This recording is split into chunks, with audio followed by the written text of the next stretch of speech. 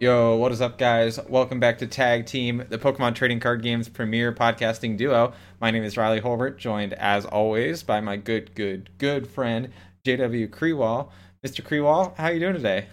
I got 3 goods today. That's nice. Yeah, a little That upgrade. definitely lifted my spirits for sure.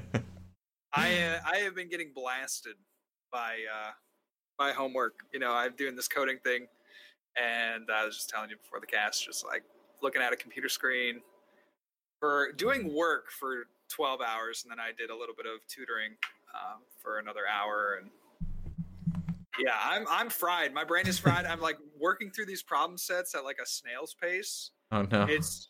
It's absurd. It's absurd how slowly some of these problems are going, but it's just about understanding the material. I feel like I clicked somewhere around 7 where I was like, "Oh, that's what they meant." Nice. And so hopefully I can parlay that into, you know, a little bit more success over the next few days, but it's been tough, and that's why I haven't been putting out a lot of, you know, content. No YouTube videos this week, so it's been you know, it's been taking up all of my brain power. So do you feel like you're taking it in, that you're learning well? I definitely do. It's coming slower to me than my peers, so I have to like keep reminding I think there are some of the people in my class have like taken coding before, or have at least, you know, been involved in the world for, you know, an extended period of time, a few years, maybe not on a professional level, but at least on like a hobbyist level. Yeah. So, you know, I just have to keep reminding myself, like, okay, you know, there's probably going to be something that I can conceptualize maybe a little bit better than they can in the future. Or if that's not the case, like, you know, I'm doing the best that I can, and I am seeing progress. So yeah, absolutely. You know, it should come eventually. So how have you been, Riley? I've been well. It's been another busy week of work here on my end as well, but you know, I've kind of hit my stride lately, so I'm feeling pretty good.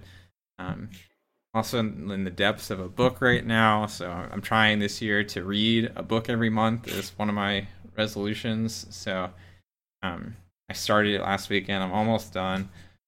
What's the book? It's called The Way of Kings. It's by Brandon Sanderson. My wife enjoys that series. Yeah, so it's super good. My friend recommended it to me. It's a 1,000-page tome. I started it last weekend, and I'm 700 pages in now at this point. Yes. So almost there. I'm probably gonna be done this weekend. Okay. I'm excited that you said that. She would be very happy. Yeah, I read the Mistborn series last year. That was really good.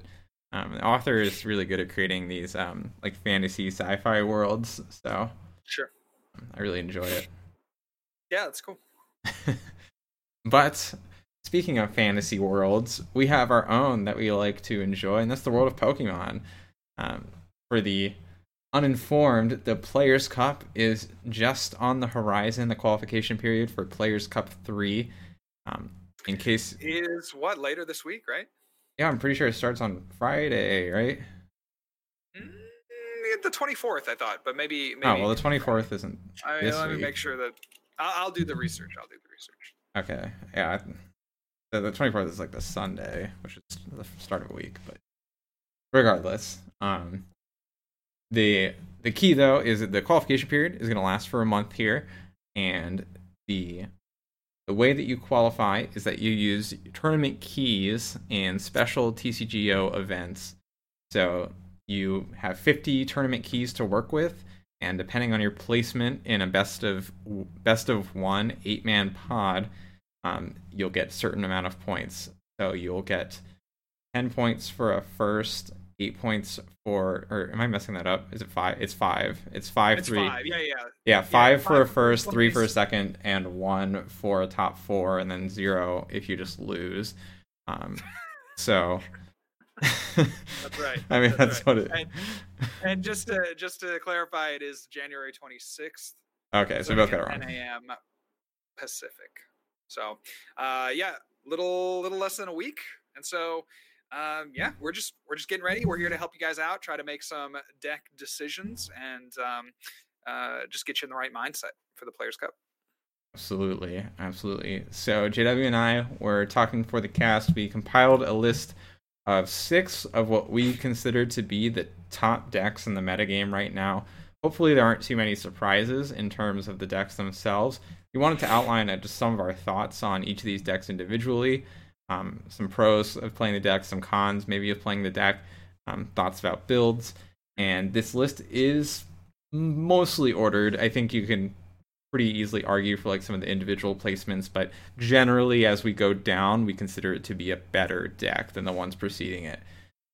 So we'll start with number 6 here, and that's going to be Coalossal VMAX. Coalossal, everyone was excited for this card, really made waves in Japan, utilizing Magcargo, which unfortunately is rotated here in the States. But still a pretty effective deck. It accelerates to itself, which is obviously a boon in a very energy denial heavy metagame. And it hits for that fighting type weakness, which is ever useful, especially when you consider some decks that we have later on in our list here today. So, JW, run us through some of your preliminary thoughts on Coalossal. Yeah, Coalossal kind of slots in at that fighting type deck. You know, Coalossal and Excadrill are probably the two that best exemplify that in this format. But Coalossal, just having that massive HP, the tank ability, and then being able to really effectively run things like Crushing Hammer to try to give a little bit, and Mallow and Lana for that matter, to try to give the deck a little bit more longevity as well. I think it's well poised right now.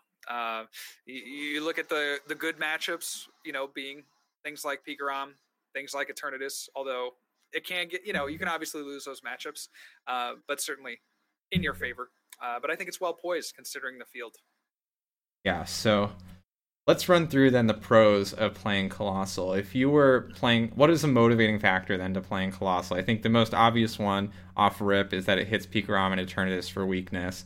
Especially getting that clean Oko on Pikarom is really valuable. What's another reason you might pick up Coalossal as opposed to one of these other decks? Reason you might pick up Coalossal, I think it's just the weakness factor. Unless you're thinking about something else that I can't quite put my finger on, it's the weakness factor there for me. That's going to be the main reason. If you keep queuing up into the Pikaroms and the Eternatus, which you probably will, you know, Coalossal is obviously a deck that you should consider for Players Cup 3. And then the problem I think with Coalossal is that, you know, you do hit things like Pikarom for weakness, but the problem there is just that, you know, now a lot of these Pikarom decks that have been performing well are running Mewtwo, which gives them an out to, you know, surviving those what otherwise would be one shots. Yeah, and we have seen some Coalossal builds show up with like double Mimikyu in some cases to try and mitigate that, right? So right. And to be honest, exactly. I mean, I think that's a pretty effective solution to the Mewtwo problem if you're able to get those rolling. Yeah. So yeah, I agree with you. I think Coalossal has pretty solid matchups against Pikarom and Eternatus, which if you, spoiler alert, if you haven't listened to the cast before, Pikarom and Eternatus are going to be the 1 and 2 spots on this list. So that's a really valuable trait in of itself. I think Coalossal struggles most against the lower decks on this list, to be honest. I think some of its worst matchups in the metagame are these like lower decks on the list here. You know, Lucario Melmetal is a great example of a deck that Coalossal really, really struggles against and doesn't really have an out to. You know, Senny Scorch has historically been a tough matchup for Coalossal because of the constant damage ramping with similar levels of tankiness. So, you know, there's definitely some downsides to playing Coalossal there, but it is a solid pick, especially, you know, it's pretty easy to run into some of these tournaments and, you know, there's like 3 Pikaroms there. You know, you play round 1, 2, and 3, you play all Pikarom. Same thing for like Eternatus. I've had that happen all the time in Players Cup 2, and I feel like those decks were less popular in Players Cup 2 than they are now.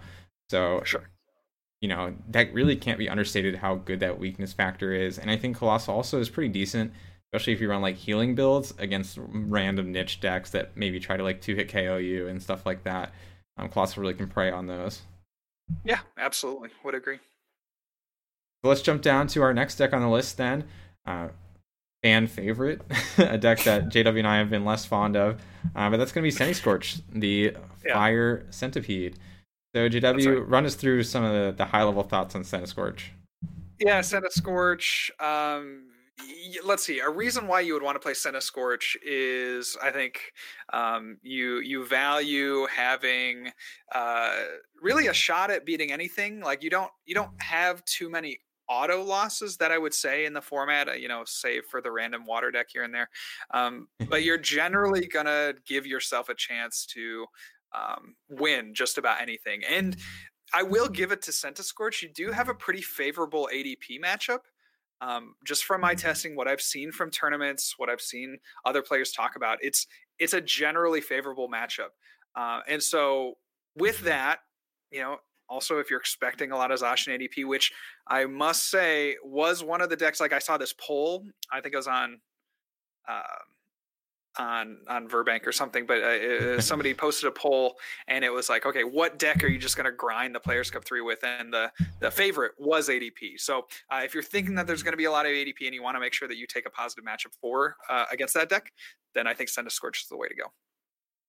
Yeah, and I think some other aspects of Scorch I think are worth calling out is the deck snowballs really hard. It's kind of like ADP, where if it gets a lead, it pretty much strangles you out of the game. Obviously, accelerating to itself is a huge factor into that, and continuing to do more damage every turn.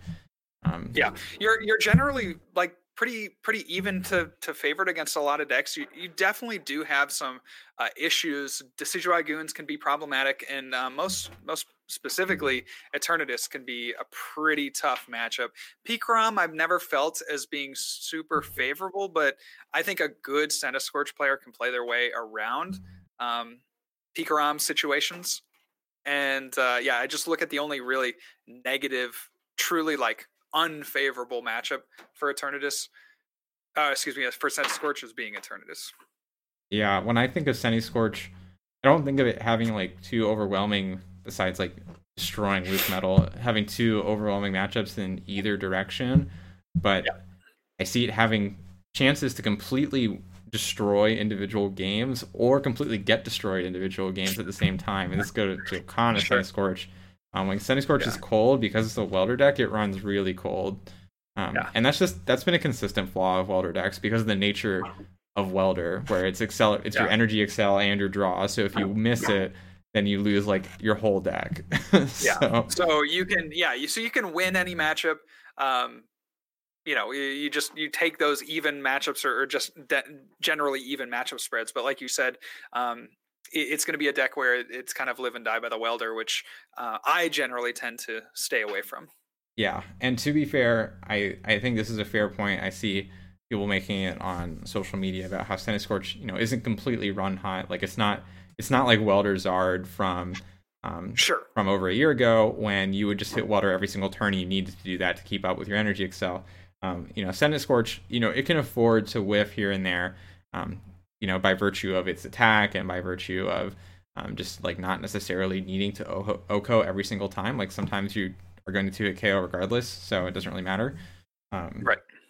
And I do think that's a valid point. But I still think regardless, like welder decks are going to have that kind of run hot or cold nature to them, just how the card works. Yeah, definitely. So that's like kind of a pro and a con, I guess, of Scorch, is it has that even matchup spread, but it comes at the cost of having like these blowout games and these really disappointing games. Yeah, definitely. And that, I mean, that might factor in, I don't want to be too speculative about it, but I can just imagine like going in with Scorch and then I have, a great game. And then I follow that up with like a horrible game that I know I should have won, but I missed. I missed a welder, or I missed, that crucial card that sometimes I feel like Scorch does more frequently than other decks. And I just, I don't know, the mindset that I would be in after that. I don't know. I mean, the mental is a valid factor for sure. Right. I also want to talk. Scorch has had a lot of different variation in how the deck has been built over the last 6 months here. Sure. Yeah, we've definitely seen kind of a straight Scorch build, and now Pedro popularizing the Scorch with Silvally. So yeah, I'll turn that question to you, Riley. What do you think? If you were to play Scorch, what would you go with, the straightforward version, or would you add in a Silvally line? Yeah, I'm kind of on the fence about it. I think the Silvally line just adds so much clunk to the deck. Like there's just so much going on at that point. But I can't deny like the extra consistency that Savali provides in a deck like Centiskorch is good. Once you get it like up. It's maybe some clunk in the early game and maybe some consistency towards the late game. Right. And so I guess it depends what you're trying to do with your Centiskorch deck. When I think of Centiskorch versus ADP, for example, you're not super worried about being disrupted. You just want to get going as fast as possible. So if you're anticipating a lot of ADP, like maybe Savali isn't the tech for you. But at the same time, like against Pikarom, their main strategy against Centiskorch is to stamp them to low. And Savali completely nullifies that, obviously, unless they're able to gust it up and KO at the same turn. But then your Centiskorch has not been hit, so it's also served its purpose. So I think against Pikarom, it's a much better option than against like ADP. It really comes down to if you're trying to get out as fast as possible out of the gates, or if you're trying to play the long game. Sure, absolutely. And honestly, I don't think I can make that choice for everyone. And I feel like the meta on these like tournaments kind of depends on the individual days. Even like there's some days where it's just like some decks are really popular, and some days other decks are popular. And that's a lot of the problem. Well, I wouldn't say the problem, but it makes it hard to predict, especially in these 8-man tournaments where you have, somewhere between 10 and 15, honestly, like truly viable decks that could, win in any given 8-man with a little bit of luck. So it's just, it does come down to a lot of personal preference, like you're saying, but trying to make those informed decisions, trying to maximize like how your deck would perform in a tournament setting, and just taking like the slivers of on the margins, trying to win on the margins. So if you're saying, okay, well, generally speaking, if I think that I'm going to play some metagame that involves a lot of Pikarom, and my deck gives me a 5 or 10% chance better, my build gives me a 5 or 10% better chance against Pikarom, like maybe I should choose that, even though maybe you get smoked by everything that's not Pikarom over and over. It's tough, right? Again, because these tournaments are just so localized. That said, I think I would start off with the Savali build, and if it like was really starting to disappoint me, I would switch just to mix it up. But I like the theory of having the option of it. So I'd at least want to give it a fair shake. Sure. How about you? Sure. Do you have a strong feelings one way or the other?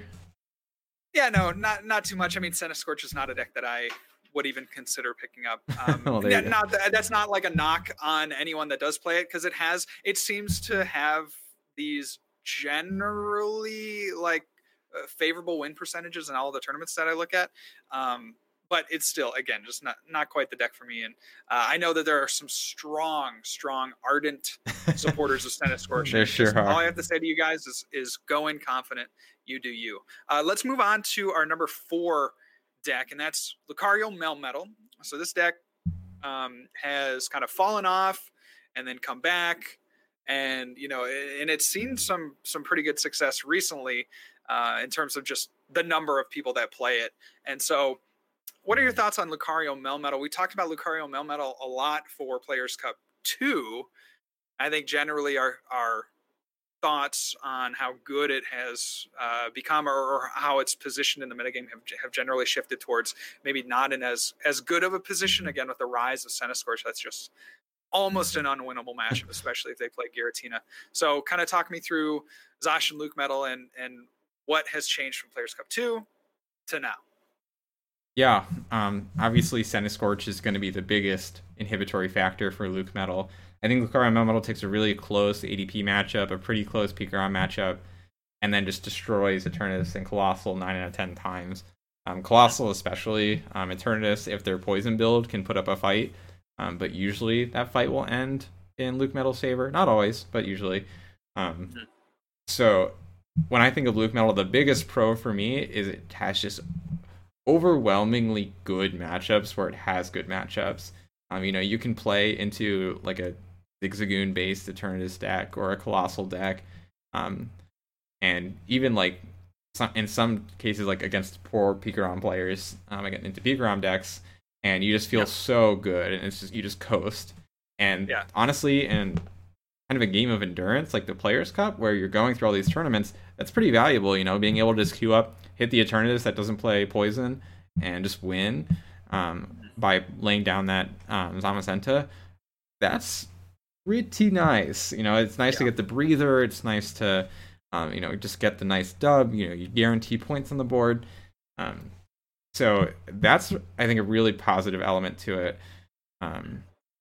It also just generally it leans into the disruptive, like slow and steady playstyle really well. It's one of the best users of Zacian's Intrepid Sword ability in the game. And it still has a fighting chance against Centiskorch if it doesn't play the Giratina. It's not great, but you still have a chance, which is something you couldn't really say before. So that's nice. Sure. Yeah, absolutely. Yeah, I think you make a good point there when you say that. Zamazenta is as close to an auto win card just by itself as I think we have in this format. And so, like you said, being able to play into that Eternatus build that is just a straight Eternatus build, and yeah, you get that Zamazenta, and maybe you get a GX attack, and maybe you get the tool down. It's not going down. Right, it's going to be very hard for that Eternatus player to win that match. So, definitely something to consider when you think about how popular and how well Eternatus has been doing recently. Yeah, honestly, the problems, so going to the cons I have with Luke Metal, obviously the Centiskorch matchup is rough. We don't need to harp on that. The games that aren't auto wins tend to be very grindy. So it's almost like you get, I don't want to say an equivalent exchange, but you do get your payoff for having these auto wins where you have these games that last a long time and kind of wear on you. Sure. You'll have pretty long play sessions when you're going to tournaments with Luke Metal compared to like Eternatus or Pikarom, where you're going to be blazing through at ADP as well. And the ADP matchup is kind of, it can really go either way, but it's pretty close, and it's kind of an uncomfortable close matchup because if ADP plays enough outs to like your tools, then it gets pretty bad pretty fast. So I hate having like a super tight ADP matchup, especially like if ADP is going to be one of the more popular decks. Especially when you're also having like these relatively grindy games and some of your other matchups that are taking a while. Sure. Yeah, it's definitely one for the endurance players. Certainly a deck that I could never recommend to somebody that, hasn't kept up in their practice. I think there are some decks that lend themselves to maybe a more novice player, or maybe a less kind of a player that doesn't have a lot of time on their hands, right? And they still want to get their keys used up. And so I wouldn't, for that player that just has limited time, or is maybe somebody that doesn't play Pokemon too often, couldn't really recommend Luke Metal. Yeah, that's a fair point as well. And do you have any other thoughts on Luke Metal? I kind of rambled for a bit there. I think it's a great deck. I think there are a few things that you can consider. One of the biggest is just, do you play Crushing Hammer or not? I don't think the deck needs it, but I don't think the deck, hates having it. It's obviously trying to go for this kind of energy denial strategy with a little bit of the Zamazenta, right? You can against special energy remove some of that with Zam, but then the Lucario Melmetal GX attack. So hammers I think slot in very nicely, although I don't necessarily think you need it. And I actually think one of the biggest downfalls of Lucario Melmetal is just that consistency. Or it can be, right? Because you're not playing Dedenne, generally speaking. You're not playing Crobat, generally speaking, because you want to keep your Pokemon's HP just as high as possible, force your opponent to just do as much damage, just to try to finagle your way to a win. And so since you're not playing those other cards, those consistency cards, you really have to rely on the Intrepid Sword. And so just adding in things like Crushing Hammer, I think I would generally tend to try to add in more consistency as opposed to the Crushing Hammers. Yeah, me too. So awesome. So let's jump down to our next Zacian-based deck, and that's going to be ADP Zacian, the monster of the metagame. What hasn't been said about ADP Zacian? JW, do you want to run us through some of the pros of playing ADP? Well, you're going to know pretty quickly whether or not you win. So if I'm playing ADP for the Players' Cup, I'm trying to maximize turn one potential. You're not playing for the late game. Don't bother with reset stamps. I would almost argue maybe not even bother that much with Marnie. And just kind of gear the deck towards the turn one. I would look into kind of earlier in the format builds of ADP where they were just kind of 4 energy switch, 3 waters, maybe even Viridian Forest, just to maximize the chances of getting the energy in the hand turn one, and really just go hard. Yeah, that would be my recommendation for that deck. Yeah, ADP is probably the best deck just to slam through your tickets with, or your keys with, because you pretty much know how the game's going to go really fast. Yeah. And even like the grindiest game an ADP will be like 6 turns. So I've been thinking about playing ADP with like a second Mawile and Surprise Box. I don't know if you've seen that. So Surprise Box no, is I know explain that. Card. Yeah, so it allows you to put a Pokemon card from your opponent's discard pile into their hand. So that can be anything. It could be an item. It's most likely you've seen it used with the Gengar and Mimikyu GX, but it can put a Dedenne back from your opponent's discard into their hand. I just thought that would be hilarious if you didn't even have to use Zacian, right? So you could just like Gus Dedenne, maybe you play a Surprise Box to Mawile, and then you could just play a more like ADP focused ADP build, right? So you wouldn't even have to accelerate to Zacian, so you could just gust up the Dedenne twice, the same one. And it probably make your opponent really mad because they played so well, right? Where they put the Dedenne in the discard pile, and there's no way you could win now because they have their VMAX active and it's healthy, and then you just go Surprise Box Mawile, the second Mawile, and then body him with a Gust. I don't know. I don't know about that, but that sounds pretty funny. It's a good YouTuber, if nothing else. That's right. Well, you know me, always thinking about my next video. Yeah, I mean, that is the strength of ADP, though, right? Is preying on those support Pokemon, making them give up half your prize pool. It really is rough for these 2 and 3 prize decks to play against ADP, especially. So, what are the cons then of playing ADP? In my mind, the biggest con is almost the same as its pro, where if you have a bad start, then it's really, really hard to come back from there. Unless your opponent's deck is just equally slow and like gives you that opportunity to alter creation anyway. Yeah, it can be one of the decks most susceptible to Crushing Hammer, and I would say that there's like 2 points, 2 pressure points, 2 pressure turns with ADP that you're just like really hoping they don't hit a hammer or honestly just get a knockout, right?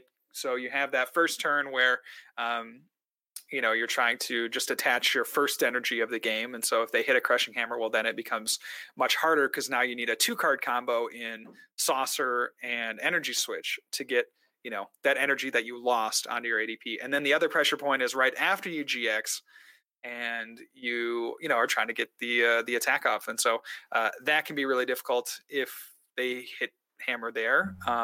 And so I don't know. Maybe it's the one deck that's among these top decks that's the most affected by Crushing Hammer, and so yeah, you just again another mindset thing. If you're going in with ADP, you can't get too salty when the hammer flips don't go your way. Yeah, I agree. So I mean, I think at this point we're probably not going to sell you on or off ADP. It's a really strong deck. It preys on support Pokemon. It gets games done quick. So I personally wouldn't play ADP for many of my keys because I feel like the games are somewhat out of my control when I play ADP. But it's a great deck to really get through those keys quickly, especially if you're on a time crunch. Yeah, definitely. So let's jump down to our next deck then. And this is where it gets the most contested on the Tag Team podcast, and that is Pikarom. So Pikarom, the Lightning Rats, the staple of this format, really. We've raved at Pikarom for a while, so I don't think we need to sing its praises. A lot of benefits with the reset stamp, paralyze, all of that. Do you have any other like more niche pros to playing Pikarom? More niche pros? I mean, it is just a really consistent deck. I like the fact that it's another deck that maybe want to choose to go second with. So there are a few other decks out there that also would want to choose to go second, but you can also work your way out of going first. So I think that's another thing. Like, with Centiskorch, you really do want to go second every single game, but with a deck like Pikarom, you can work your way out of going first, going second. You give yourself a lot of options. There's certainly more thinking with the deck than I think people give it credit for, because there are just these marginal plays that can help you later on in the game, whether or not to discard certain cards or keep certain cards or play Marnie or play research in that turn. I mean, there are just a few kind of marginal decisions that can really swing the match, into or out of your favor by a few, percentage points. So I think it doesn't get quite enough credit for being, it's one of the harder decks to play, and I don't think it gets enough credit. For sure. Right. I think in terms of cons, then Pikarom has a big target on its back, so there'll be a lot of niche decks that maybe aren't on this list that will be built to beat Pikarom or have good matchups against Pikarom. I also think Pikarom, if it's another deck where if you get a really slow start, it struggles to come back from that. Kind of not as much bad as ADP, but compared to deck like Luke Metal, I think is the best example where it can start off a little slow and come back fine. Eternatus can also start off with like a couple like kind of weaker Power Excel turns and still come back. Pikarom doesn't really have that, in my opinion. Especially like if you prize a Coco and they flip a Hammerheads, then you're like can be in a pretty rough spot pretty fast. Yeah. That said, Pikarom is probably the best user of Crushing Hammer. It's the best user of Reset Stamp as well, in terms of these top decks. So, and those are both like exceptionally good cards right now. So, yeah, definitely there's true. a reason Definitely true Pikarom's about up the here. Crushing Hammer. The nice thing about the Crushing Hammer is that Pikarom has the consistency options that some of these other decks don't have, in the form of just being able to draw a significant portion of the deck without needing to utilize a draw supporter. And so you just have these consistency options to be able to play Crushing Hammer a lot more easily. So a huge reason it's afforded that is Pikarom has the most Pokemon Search of all the decks right now, the most accessible Pokemon Search. So you have the Quick Balls and the E-Radars, which really let you get all the Pokemon you need, draw your support Pokemon as well as your main attackers very quickly. And that really can't be understated right now. Most decks are really, the only consistent search they have is Quick Ball, then they're also working off like Great Balls and Comms, whereas Pikarom doesn't have that problem at all. Sure. Yep. So, well, good. I think that is enough on Pikarom. We have. I do have one more Pikarom question for you, actually. In terms of builds, what Pikarom kind of build are you feeling? Do you like heavy Boltund? Do you like heavy Mewtwo? Something between? Yeah, I mean, I like an elevated count of Boltund. Like if I'm being asked to play 2 or 3, like I'm gonna generally try to fit in more. I just value that Pokemon as that support, that setup. And then also in the late game, there are just times with your bench where it gets a little too full, and I find myself discarding Boltunds, but then I'll want a Boltund in the end of the game. It's just like it has its right times, right? It's never that good in the mid game, but it's always pretty good. I mean, you want it in the early game, and then you generally want it in the late game. So I don't ever find that having fewer Boltunds, like I'd rather have that elevated count. In terms of Mewtwo, I like Mewtwo as well, giving you an option to go up against the Colossals of the world, the Excadrills of the world, and also slightly better against EDP. Yeah, true. I was just going to say that, and it can make for some pretty fun mirror matches too. For sure. So there you go. We endorse both Mewtwo and high Boltund count. Yeah, definitely. So last but certainly not least on our list is another deck we've been singing the praises of, and that is Eternatus. JW, what's the scoop on Eternatus? Well, Eternatus is the kind of deck that I love it. I love it. I love that it's It's straightforward. It hits for high damage. It can really control the opponent's board if you get set up, quickly enough. It's low maintenance, generally speaking. Generally, it's hammer proof. You have that first attack on the Eternatus to be able to accelerate some energy. So I like it a lot. It's like I said, the most low maintenance deck that we have right now. For sure. I don't know if I necessarily agree with it being hammer proof. I think Eternatus struggles with hammers pretty hard, but well, really, I don't know. I don't like. There are ways around it, I guess, is all I mean to say. yeah, I mean you can definitely play into it, but they hit like a second hammerheads and it feels really awful. Sure. Because at a certain point you have to stop power accelerating. True. So I think in terms of Eternatus, it moves really fast in terms of like damage output. It can pretty consistently get 270 plus on the second turn. You're looking at just a fairly low maintenance deck. Like you get out your 2 energies and you start swinging. You have the 4 Crobat for your consistency. You can play a pretty wide array of builds as well. So it turns the deck you can kind of sculpt to your liking. Yeah. And in my mind, a con is the hammer weakness.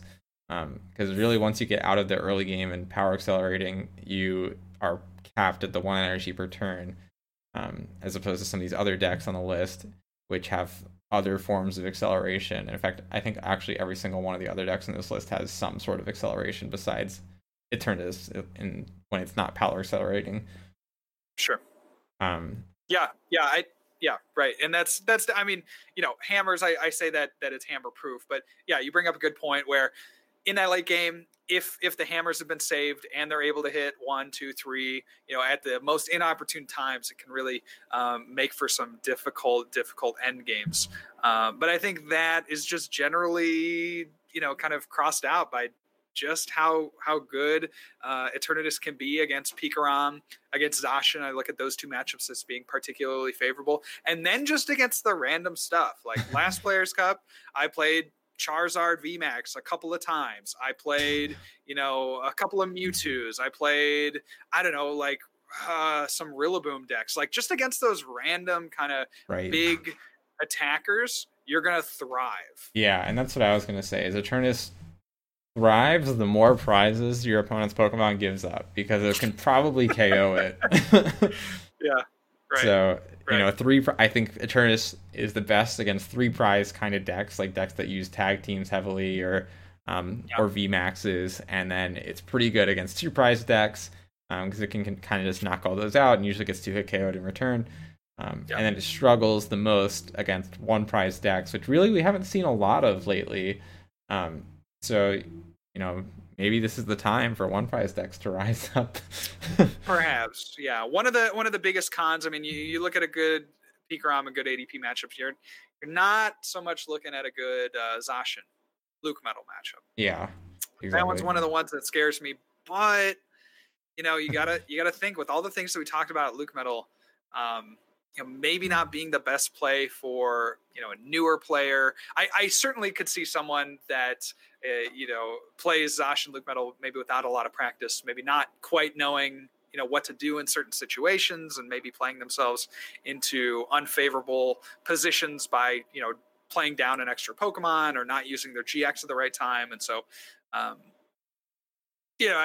would just, the caliber of the player in the Players' Cup should be generally high, people that care. But you also see it, again, just a lot of weird things. So, if you're worried about that one unfavorable matchup, I would say, maybe don't be, or try to account for it. So there are 2 builds of Eternatus. The straightforward version, and I've actually seen a lot of Eternatus builds move away from Scoop Up Net, which I think is a generally good shift.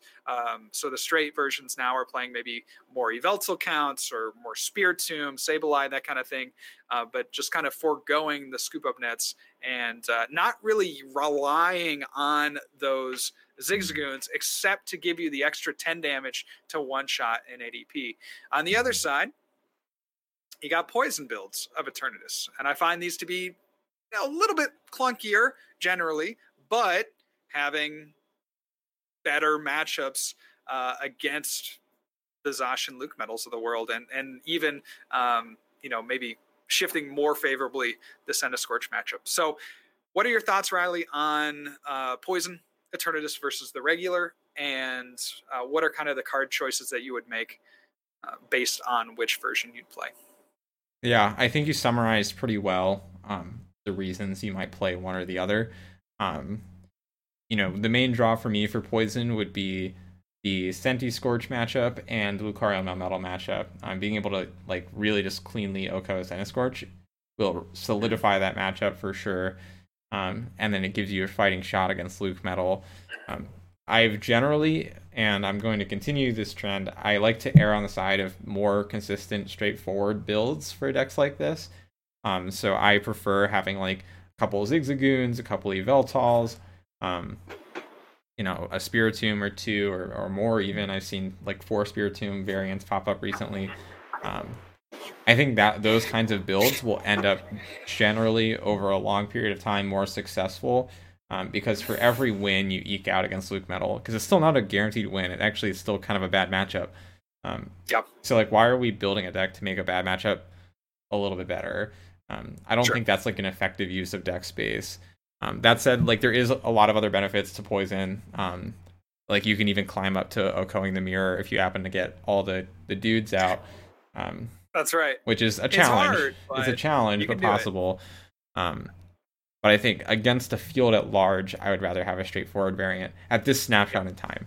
So I also really enjoy, and maybe you think differently, but I also really enjoy Power Plant in the deck.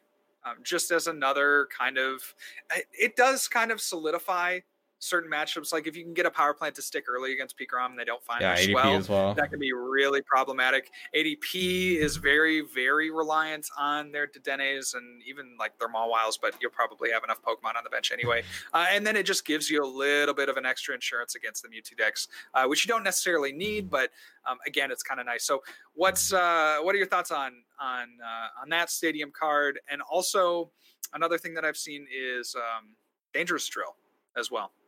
Yeah, I do like having some tool removal and Dangerous Drill, and the special energy is kind of an ancillary benefit, mostly to be able to KO ADP with utmost efficiency. That Big Charm, getting it to 310 is significantly more challenging to do on the second turn, and if ADP is allowed to Ultimate Ray a Crobat, you can kiss your game goodbye pretty much.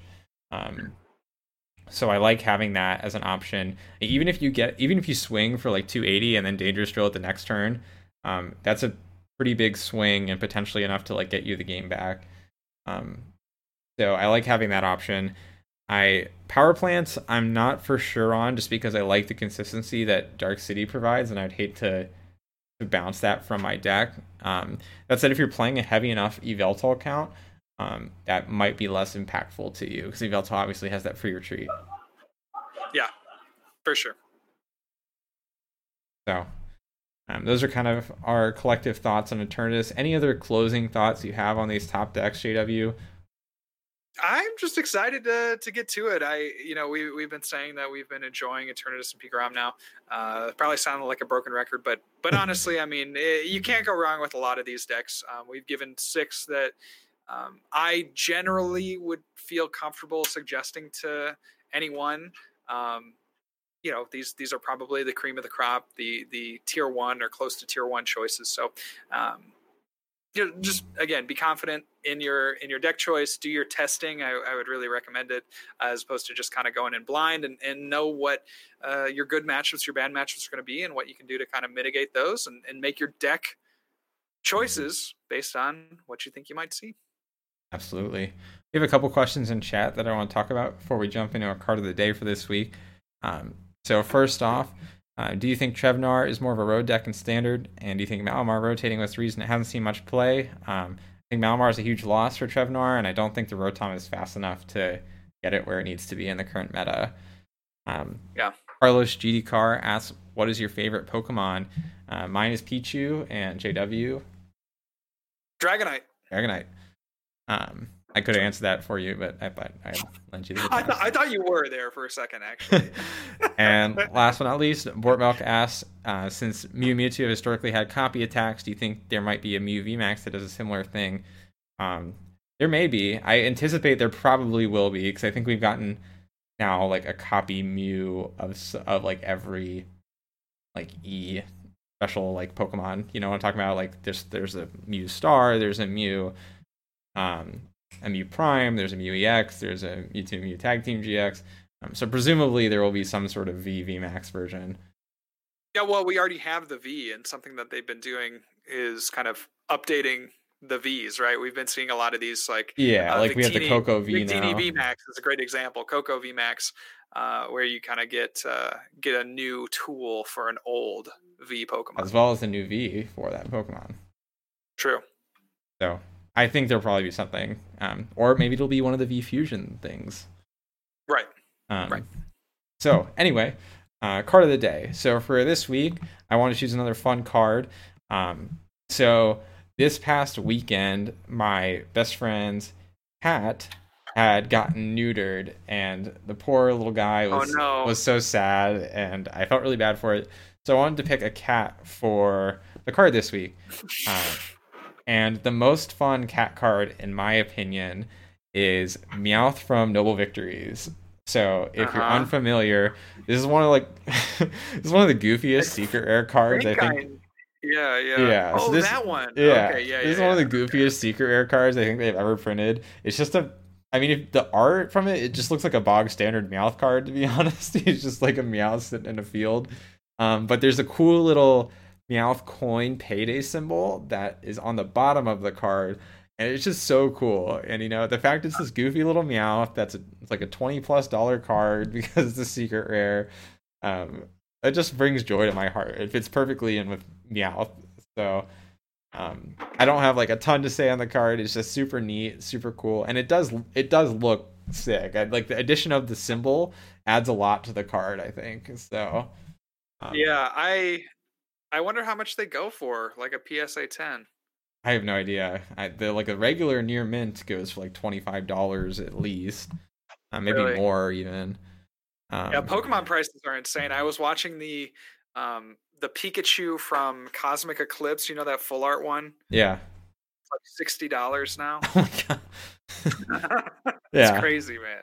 There's also, for the fans of this Meowth, there's also like a Pikachu done in a similar style to this Meowth that has like an electric symbol on the bottom instead. Yeah. But I wanted to do the Meowth because he's cool and iconic. And the cat got neutered. And the poor cat got neutered. I hope this Meowth didn't get neutered. That's a traumatic experience, I'm sure.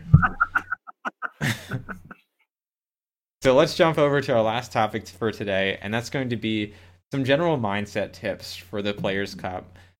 We hit on this a couple times as we talked through the top decks, but Players' Cup is kind of a grind. Like, you're working through 50 of these keys, and you could potentially have 3 rounds of play in all of those. So we're talking at least 100, or at least like 100-ish games to do this, maybe even more. Up to 150, and that's a lot of poke. So, JW, we have 3 main tips here. Why don't you walk through our first one?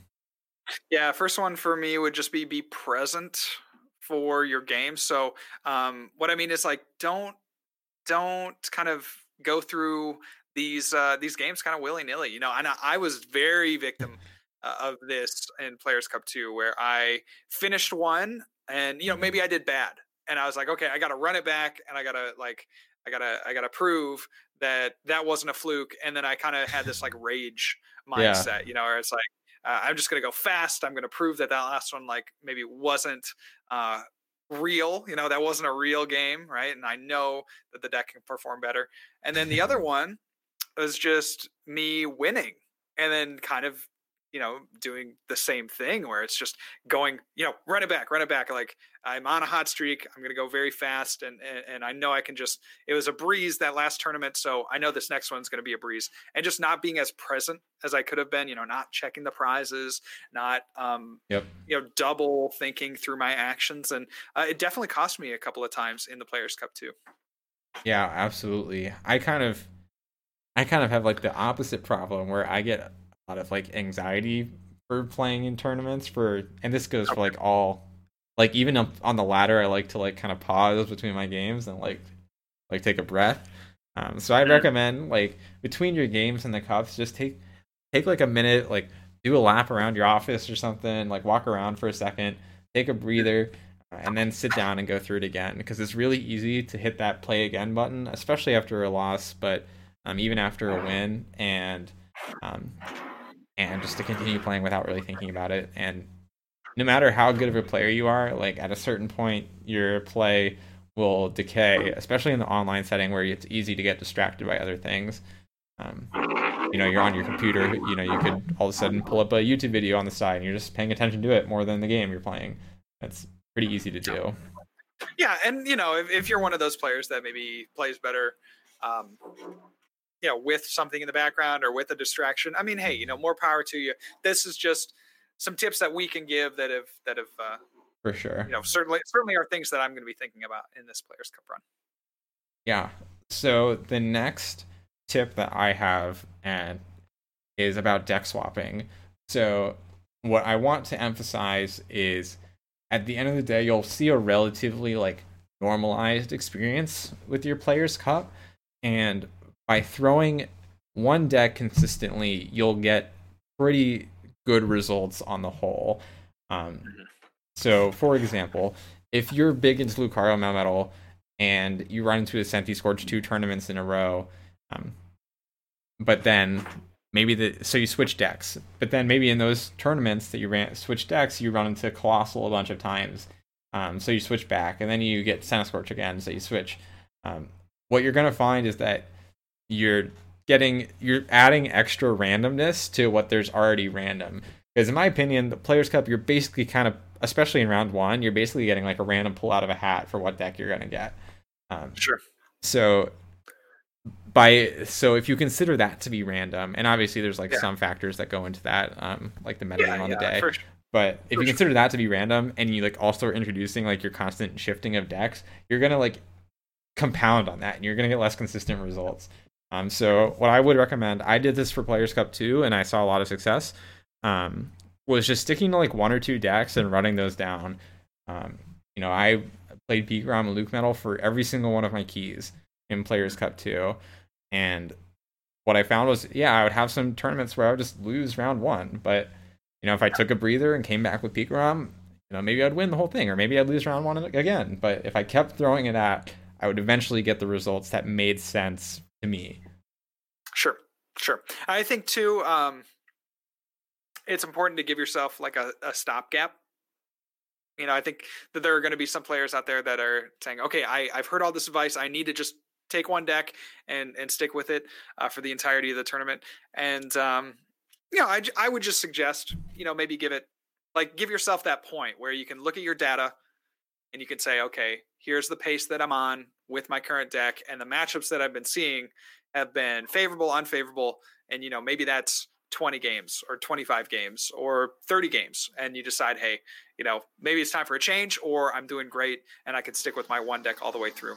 Just give yourself that out, because I know it can be really certainly anxiety inducing for me, where I'm like, I'm going to do all of Players Cup 3 on one deck, and then I find this deck really isn't like performing and as like well I don't as think as you I thought. like definitely don't get in the trap of like thinking you have to stay on one deck either. I think, like JW said, give it a fair shake, give it 10 keys or 10 games or however you want to go about it. And if it's really just consistently not working, then it's time to change. But you won't know it's consistently not working unless you give it the time for that to happen. Yeah, exactly. So we have one more tip here, JW. Lay it on us. Wait, which one is it? Oh, okay. I think you kind of merged the two that you said together. I separated them. So okay. I think outside of mindlessness and like losing track of what's going on, I kind of separated this. I think JW put it in the same vein. Don't get like tilted and continue to queue up over and over again. So like a little bit separate from the mindlessness is just like rage queuing. If you really want to have a rage game, just go to the ladder or something. Sure. Because you're going to make more mistakes, you're going to lose again, and then you're going to do the same thing over and over. This happens all the time in all sorts of online games, and don't let it happen with your Players' Cup where your keys are precious. Yes. I was a pretty bad victim of this, and I definitely had tournaments that suffered from it in Players' Cup too. So learn from my mistakes, don't rage queue, and you'll be a much happier tag team listener. That's right. And also, I mean, too, we've been talking about how to be successful. Just maybe to wrap it all up is like, if you're not successful, that's okay. I didn't make the second stage of Players' Cup 2, and I own up to that. I mean, that's it's not part of who you are now. What's that? It's part of who you are now. It's part of who I am. No. I actually am going to say the opposite. I'm going to say your Players' Cup 3 performance is not a representation of you. So, if you perform well, don't let it go to your head. And then if you perform poorly, just again, remember, you are not your performance in this tournament. And that goes for a lot of other things beyond Pokemon, but just for Players' Cup 3, just go ahead and think that way, where it's like separate yourself from the game, and it'll be less anxiety inducing for sure. Absolutely. I would say, building off of that, like, make sure you're having fun the whole way. If it's not an experience that's gratifying, don't force yourself into it. Why grind for something that won't make you happy at the end of the day? So keep your attitude positive, play the best you can, learn from your mistakes when you lose, and learn from the games themselves when you win. There's still plenty that you can reflect on. Don't let the Players' Cup either way define you as a player. It's just another tournament at the end of the day. Definitely. And with that, I think that's a perfect sentimental note to bring us to a close here today. We all always appreciate your listenership and support. You guys really make the wheels turn here, and you're what keeps us going.